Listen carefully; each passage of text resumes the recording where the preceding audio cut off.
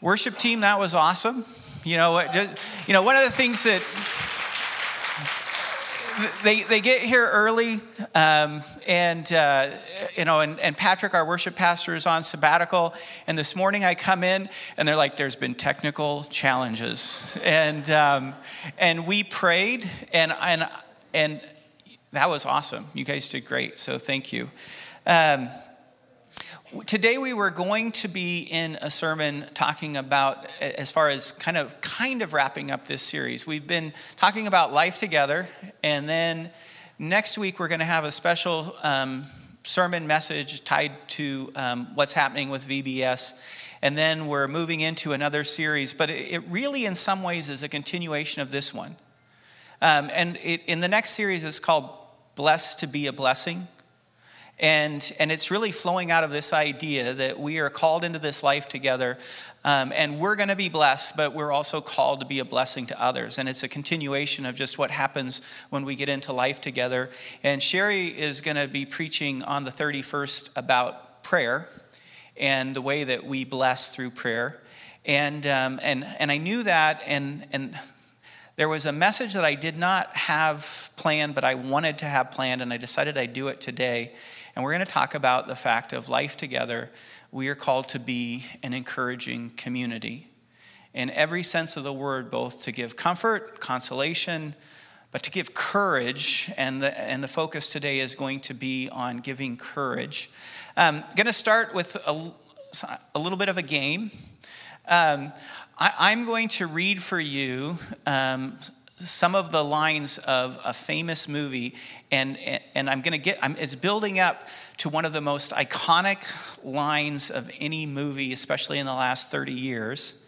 And I'm going to do it one line at a time and just give you a little more information. When you think that you know what the movie is, I want you to raise your hand. And don't say anything, because I'm going to guess that by the end, if you've seen the movie, you will know that this line that we get to. So here's the first one. Colonel Jessup, did you order the code red? Okay, there's a smack. Keep them up. We'll let this go.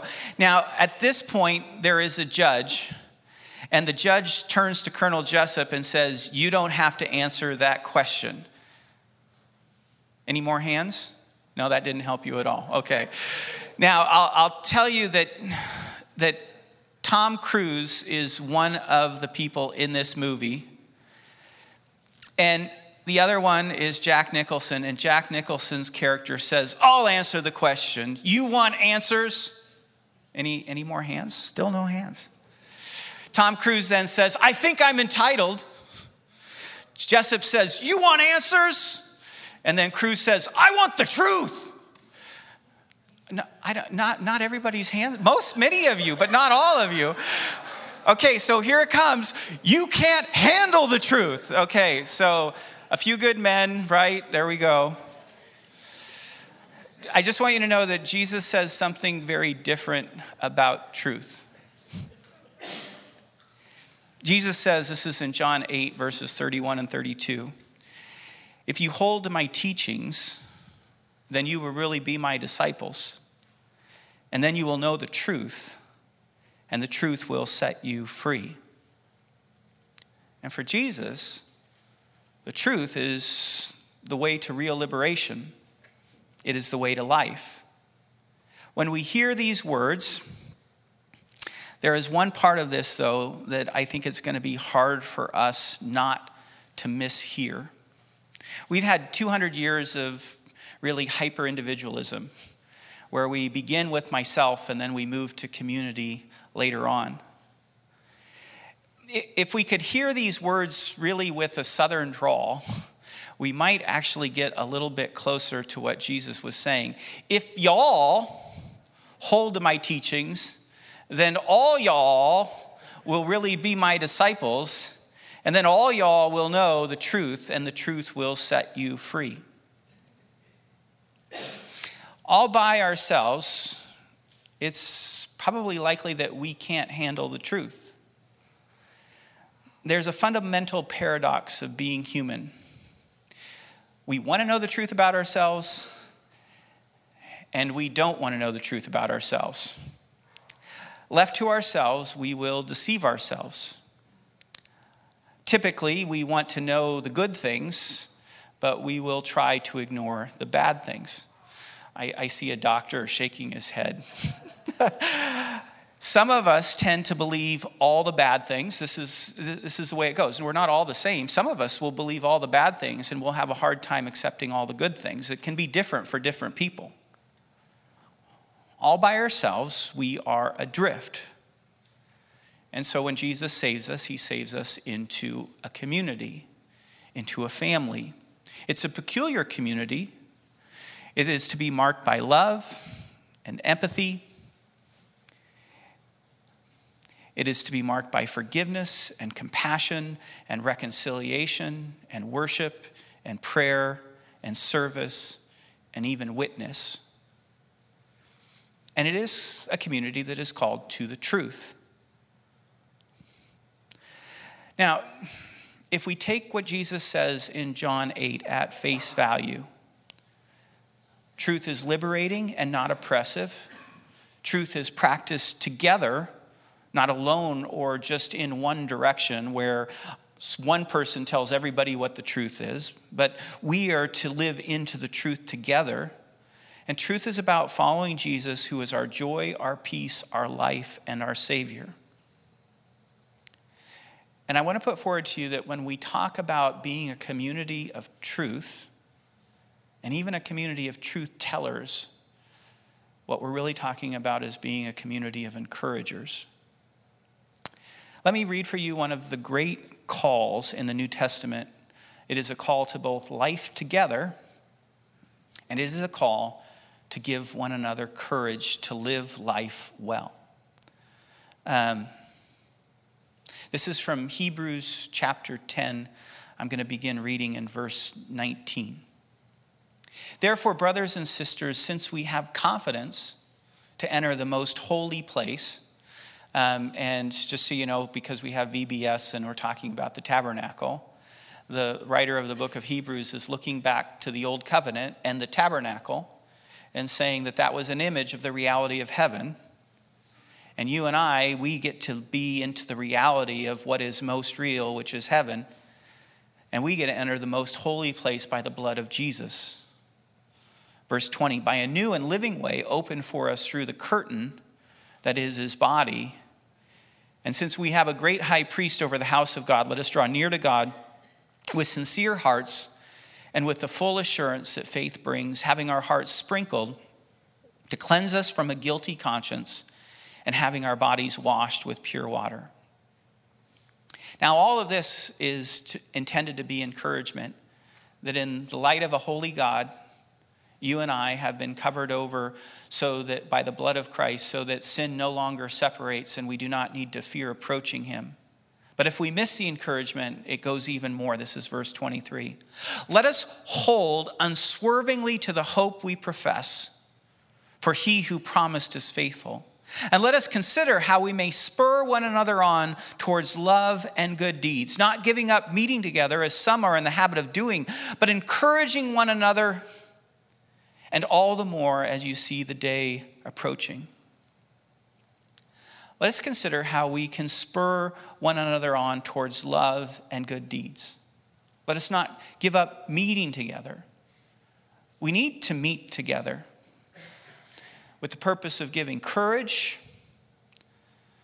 because life is hard, and you and I were called to that which is best. So fight the good fight. Don't shrink back from evil. Don't be cowed by the darkness. The one who is in us is greater than this world. We can't handle the truth all on our own, but God never expected us to do this all on our own. By his Spirit and with one another. Listen to the book of Hebrews. Listening to the book of Hebrews, what I want to do today is build a four-legged stand. There are four observations coming directly from these words of encouragement about how we are to live together as a community of encouragers. The first leg is to accept that we need truth tellers in our life. We need some friends that we have invited to call us back to Jesus, to help spur us on towards love and good deeds. We need truth tellers because the ability to live in denial is astounding. It is a part of the problem of the fall. Every area of our life is touched by sin, including our ability to reason, including our ability to remember. You and I have the ability not just to forget, but to misremember, to even deceive ourselves about not just what happened, but what is actually real. In the book, Not the Way That It's Supposed to Be, Neil Plantinga writes, we deny, suppress, or minimize what we know to be true. We assert, adorn, and elevate what we know to be false. We prettify ugly realities and sell ourselves the prettiest versions. Because of pride, as well as insecurity, we can become habitual liars. We convince ourselves that, well, occasionally I'll finesse the truth, but I'm really only finessing the truth to try to save your feelings. There is a whole field of social psychology, the study of cognitive dissonance, that examines the endless ability for us to justify what we do or say so that we can maintain our perceived self-concept. Now, what studies show is that in some way, we are all like the person who is on the strict diet from their doctors that they need to lose a lot of weight. And so, they're driving down the road and they see the alluring lights of Krispy Kreme donuts. And they sit there and they say, okay, I'm not supposed to stop unless there is a parking space that's open right in their parking spot, because that's a sure sign from God that he's telling me that I've been doing really well for a while and that I deserve a little bit of a treat. And after the sixth drive around the block, sure enough, there's that spot that's open. And then we go and we take the donut. And all of us in some way have this ability to deceive ourselves in choosing things that really aren't good for us.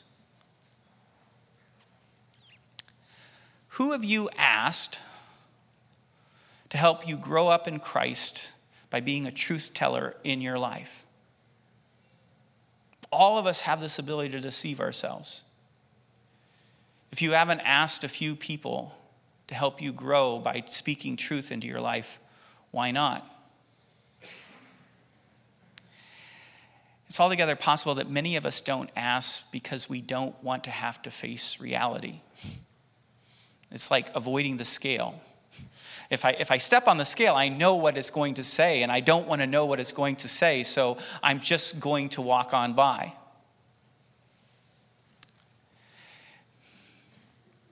If we really want to take seriously growing up in Christ, we not only need to invite some people, but we need to be the type of people that know how to encourage one another by speaking truth, but doing it in such a way that really gives courage and doesn't beat people up.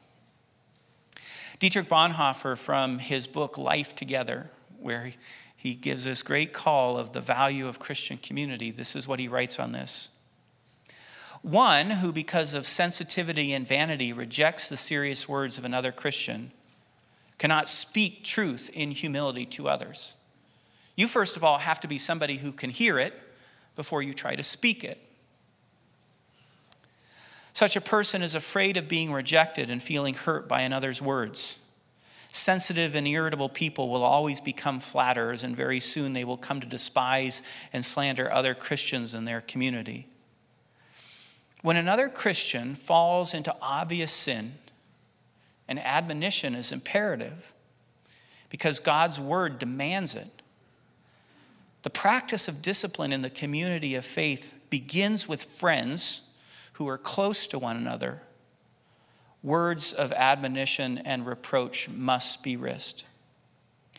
I want to put forward that you and I, if we are seriously going to grow up in Christ, if we're going to take seriously the call to become more of who God wants us to be, we're going to need to be the type of people who not only speak truth but hear truth, who are willing to risk not only inviting people to speak truth, but being willing to risk speaking truth into some other people's lives. But it must be done with love. First leg of the stand, we need some truth tellers in our life. Second leg of the stand, they need to be friends who give us courage to become our best selves. The word that gets translated in the book of Hebrews, encourage, in Greek it literally means to call alongside. If you wanted to do kind of an active translation, come to me, with the idea of, I'll help you, I'll be with you, I'll support you, I'll encourage you. Now, even more interestingly is that there was a Greek translation of the Old Testament. And this same word, parakaleo, that's used in the New Testament, it translates a group of words in the Old Testament, and they all have this connotation to them. Comfort. Somebody who makes you feel good. Remember what we talked about, empathy? You got cat people, you got dog people, you need some people who make you feel good. The truth tellers in your life that are going to be real encouragers to you are going to be people who are for you. They want to see you at your best.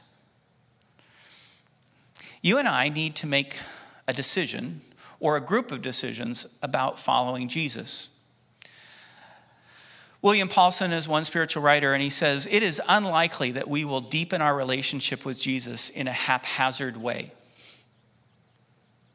Any significant change in your life requires a lot of effort and intentionality, and following Jesus and being transformed into his character is no different.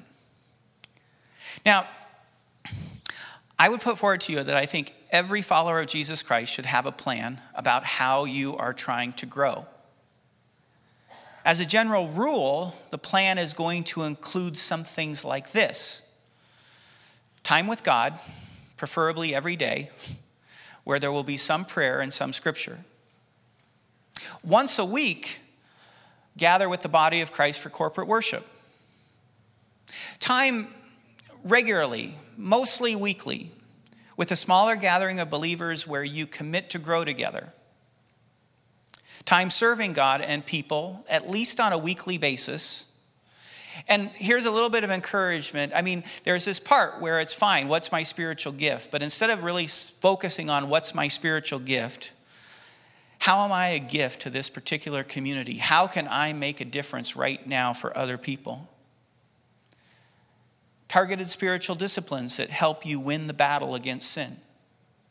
If there's an area of your life where you know that you're failing, you're going to work at it because it leads to death. It's not good. It's harmful. Put it all together, and you're going to develop a healthy rhythm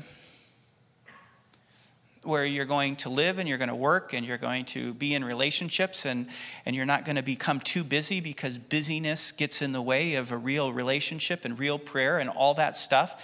And once a week, you're going to take a day, and it's going to be a Sabbath rest. And it's not going to be marked by the regular rhythms of busyness and work and demands and schedules, but it's going to be a day committed to the Lord. Many of you, ideally, it'll be Sunday. Gathering for corporate worship can be a great part of that, but it won't work for everybody because, well, the world that we live in doesn't really support that, does it? Now, let's say that you do something like that. You develop a plan for spiritual growth. Into that decision matrix, you're going to need some friends that help you. People who we know want the best for us, but people that we've invited into these decisions to call us to our best selves. Just as mountain climbers rope together for a climb, just as athletes who want to compete at their best work out with trainers and coaches, so it is in every area of life where people want to do it their best. They can't do it by themselves, but they need a group of support. People who think they can live life at their best on their own intentions is a recipe for disasters. Weight Watchers, Alcoholics Anonymous are structured around this simple reality. David Watson writes, anything that is subject to human limitation or error requires the collegial presence of another person to ensure responsibility. It is a simple fact of life. All significant Christian revivals through church history have centered around communities of people who commit to following Jesus together. Maybe one of the most famous, John Wesley, helped spur one of the great revivals, and it was structured on Christians meeting together in small groups to hold one another accountable to their deepest values and most important decisions. Wesley called it watching over one another in love. Let me share with you some of the questions that they asked people who wanted to commit to be in one of these small groups. As I read these to you, ask yourself, would you be willing to commit this with a small group of people? Does any sin, inward or outward, have dominion over you? Share about that. Do you desire to be told of your faults? Do you desire to be told of all of your faults? And then that speaking of those faults would be plain and clear to you. And then, and it says this, consider, do you desire that we should tell you whatsoever we think, whatsoever we fear, whatsoever we hear concerning you? Do you desire that in doing this we should come as close as possible, that we should cut to the quick and search your heart to the bottom? Is it your desire and design to be on this and all other occasions entirely open, so as to speak everything that is in your heart without exception, without disguise, and without reserve? I want to put forward to you that this sort of commitment to wanting to grow up into Christ, but this sort of commitment of getting real with one another, it is what the writer of Hebrews is picturing when he is talking about, let us consider how we might spur one another on towards love and good deeds, and let us not give up the habit of meeting together as some are in the habit of doing. Because the day is approaching, and now is a time for us to live, and now is a time for us to make a difference on this earth. The third leg of our stand is that we need a cloud of witnesses to remind us of what God can and do through us. We need people who will encourage us. We need people who are for us. We need people who want to see us at our best. But we need to be inspired. And what's interesting is that right after this admonition, this call to encourage us to live the Christian life, the writer of Hebrews then gives us chapter 11, which gives us this great testimony about the cloud of witnesses who's gone before, who've lived this life of faith. God wants to partner with you and me. He wants to do great things in you. He wants to do great things in me. He doesn't want us just to aim for what you and I can do by ourselves, but he wants us to aim for what God can do in and through us. Chapter 11 gives us 17 individuals where we get something of the way that they live their lives by faith and what God did through them. And then there's a whole host of ones where if I had more time, I'd tell you about these people as well, but I don't. But let me tell you something.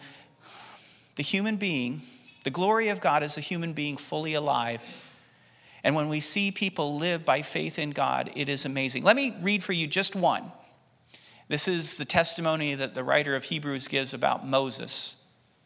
By faith, Moses, when he had grown up, refused to be known as the son of Pharaoh's daughter. He chose to be mistreated along with the people of God rather than enjoy the fleeting pleasures of sin. He regarded disgrace for the sake of Christ as greater value than treasures of Egypt because he was looking ahead to his reward. By faith, he left Egypt not fearing the king's anger.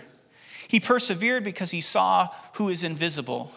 And by faith, he kept the Passover, the application of blood, so that the destroyer of the firstborn would not touch the firstborn of Israel.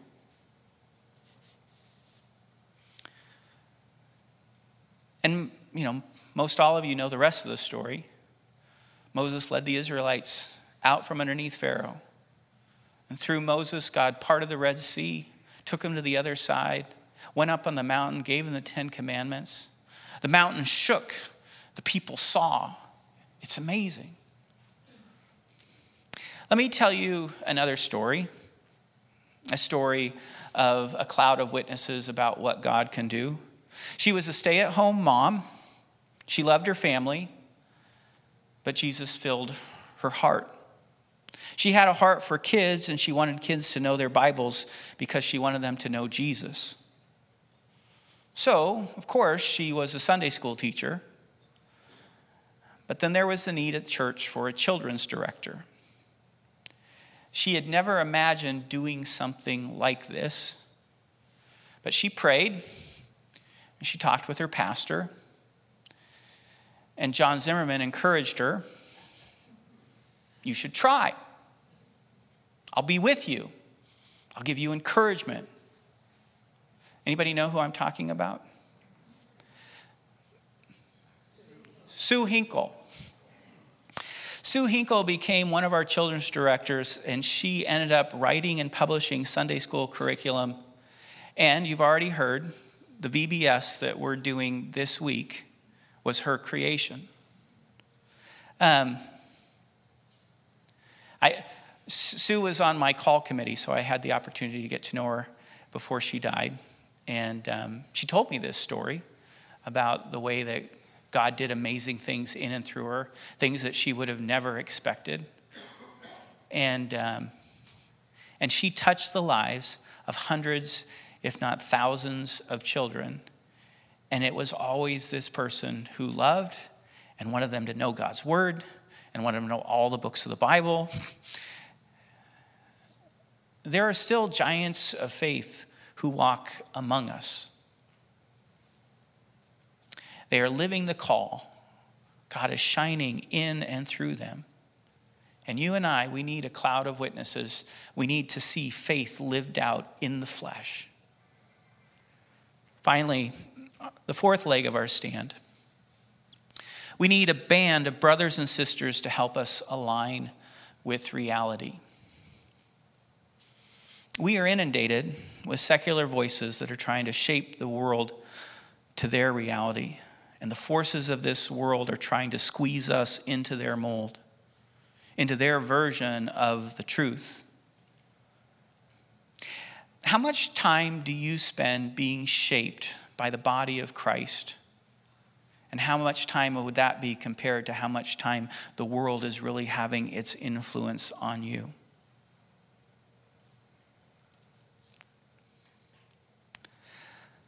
Let me focus on one way that we can help one another align with reality.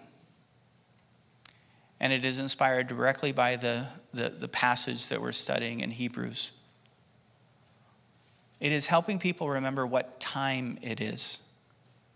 Let us hold unswervingly to the hope we profess, for we were promised, for he who promised is faithful. And let us consider how we may spur one another towards love and good deeds, not giving up meeting together as some are in the habit of doing, but encouraging one another. And then here comes the time reference. And all the more as you see the day approaching. All the more as you see the day approaching. You and I, as we understand time according to biblical time, is that we live between the ages. The old age is passing away. The new age is upon us. And that new age is eternal life. It is life with God forever. And it will finally be ushered in when Jesus comes back on that day of judgment, when evil will finally be put in its place forever. And then those who are followers of Jesus will be brought into eternity with him.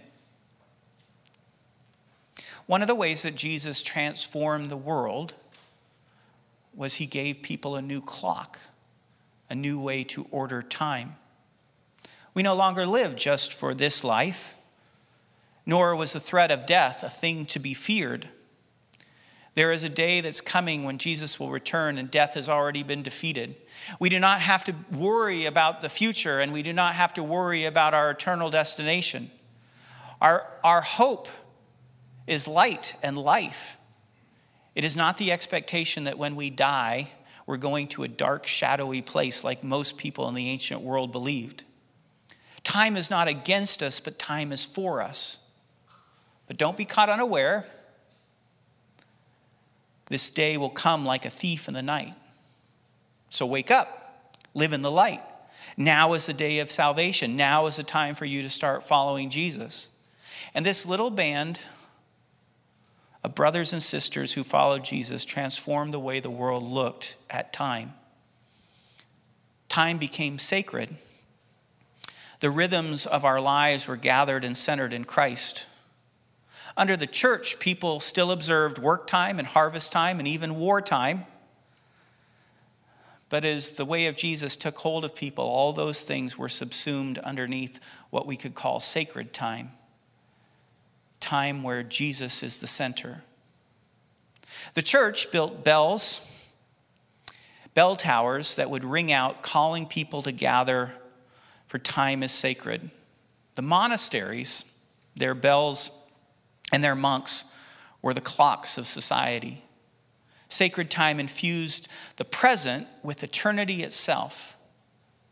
And those who most understood about time were the people who prayed and the people who listened to Scripture, and they called everybody else to God and to find their lives with Jesus Christ. Their goal was to help people gather in time. Today, we live in a much different age. We call it a secular age. And it is secular because sacred time has evaporated. Our timekeepers are Silicon Valley and the masters of the digital universe.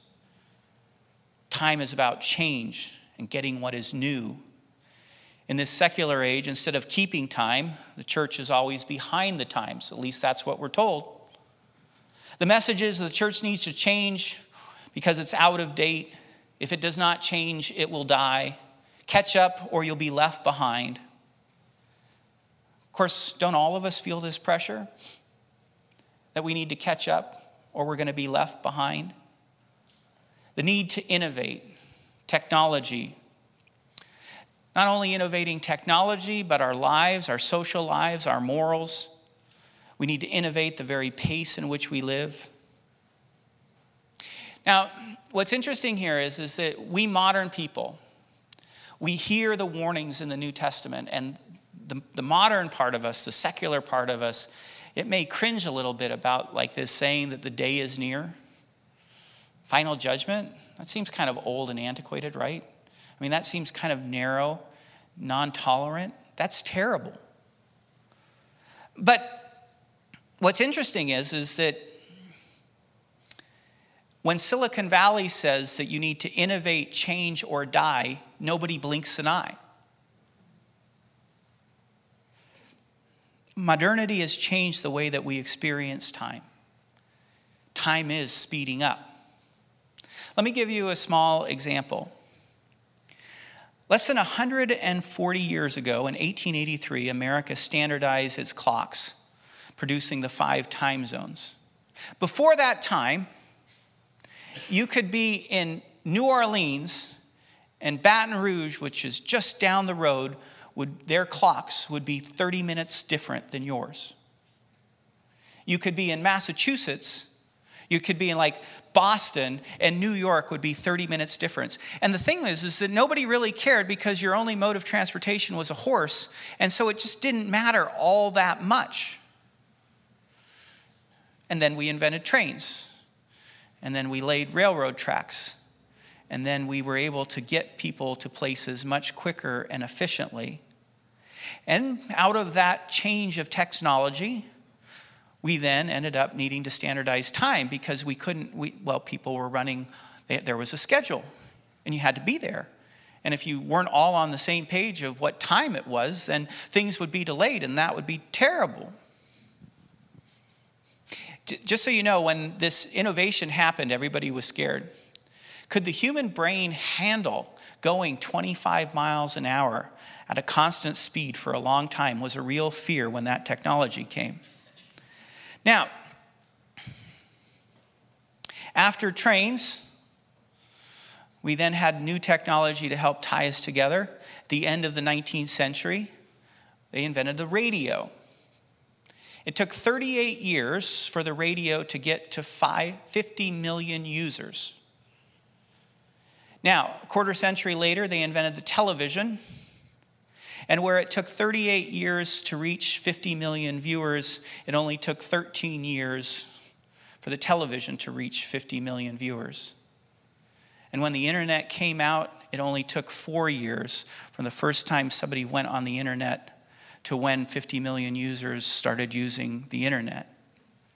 And in 2007, the iPhone first came out, and now in 2022, iPhone 13 is available. And if you don't have an iPhone 13, you better have a 12. And if you don't have a 12 and you only have 11, you're almost a dinosaur. And if you're still with an iPhone X, for goodness sakes, come on, people. Of course, we're not just dinosaurs if we have an old iPhone. We're dinosaurs if we follow the biblical sex ethic, if we hold that Jesus is the only way of salvation, if we claim that there are certain moral absolutes, if we say, in the beginning, God created us male and female, and there is no such thing as non-binary human beings. The new timekeepers claim tolerance and innovation. We're just trying to improve your life. Let me quote for you episode 4 of season 5 of HBO's Silicon Valley to give you a window into modern tolerance. A startup company is debating whether it should allow a Christian dating app on their network. And one of the characters responds, "You can be openly polyamorous and people will call you brave. You can put microdoses of LSD in your cereal and people will call you a pioneer. But the one thing that you cannot be in our society is a Christian." Now, not everybody believes that. But being a Christian means following a different keeper of time. And his way of keeping time is too morally restrictive for our secular society. And so we need a band of brothers and sisters who will call us to truth and help us align with reality. There is a time to work, and there is a time for innovation, and there is a time for change. But being busy all the time is not good for the human soul. There is a time for rest. Living to maximize our time so that we can squeeze every second of efficiency so we can get the most out of life really isn't a very good investment in light of eternity. We should be much more concerned about what type of people we are becoming. Are we just people fit for this age? Or are we becoming people prepared to enter eternity with our Lord and Savior? Bankers, tech investors, the woke, and all sorts of entrepreneurs and leadership gurus tell Christians, we better hurry up. We better catch up with the times. You need to change or you will die. You need to let go of the past and you need to embrace the present. And if you won't change, you'll become obsolete. Speed up or disappear. It's the same message, it's just a different timekeeper. What basis do they make their prophecies? You know that the speeding up of our society it has a direct correlation with depression. And it is why depression is a part of this age. Where do they place their trust? And we all know we're a little bit concerned because we know technology can make things go well, but we also know that technology can make things go very, very bad. But you and I, we walk to the beat of a different drummer. Why? Because there was a man who came from outside of time, who was born into the flesh, who entered into time and space so that he could empathize with us in every way And yet he himself never touched evil. He himself never did evil. I probably need to rephrase that, because he did touch us who are evil. More than happy to embrace us and to hug us and to bring us in and to say we can become more. His was not an ethic of avoidance. His was an ethic of embrace. He died, but he had power over death. And he has risen from the dead so that we earthbound creatures could be taken up out of this present moment and brought into eternity, where the present time will no longer define us and no longer hinder us. The man from out of time has all the time in the world because he is the master of time, and he calls us to trust in him. Today is a day of salvation. And while there is a time for work, there is a time for rest, and there is a time for innovation and creativity, there is also a time for remembering and celebrating what has gone before.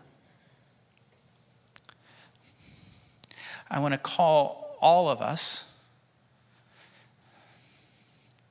to live into being the people of God, which is a people together, where we encourage one another and we call one another to truth. And we both hold on to the past, but we look to the future, with hopeful expectation, because Jesus has all of time wrapped up. He knows the beginning and he knows the end, and it's all going to work out okay. And it's hard. It's really, really hard, this world that we live in. But do not lose heart. He has overcome this world. Will you pray with me?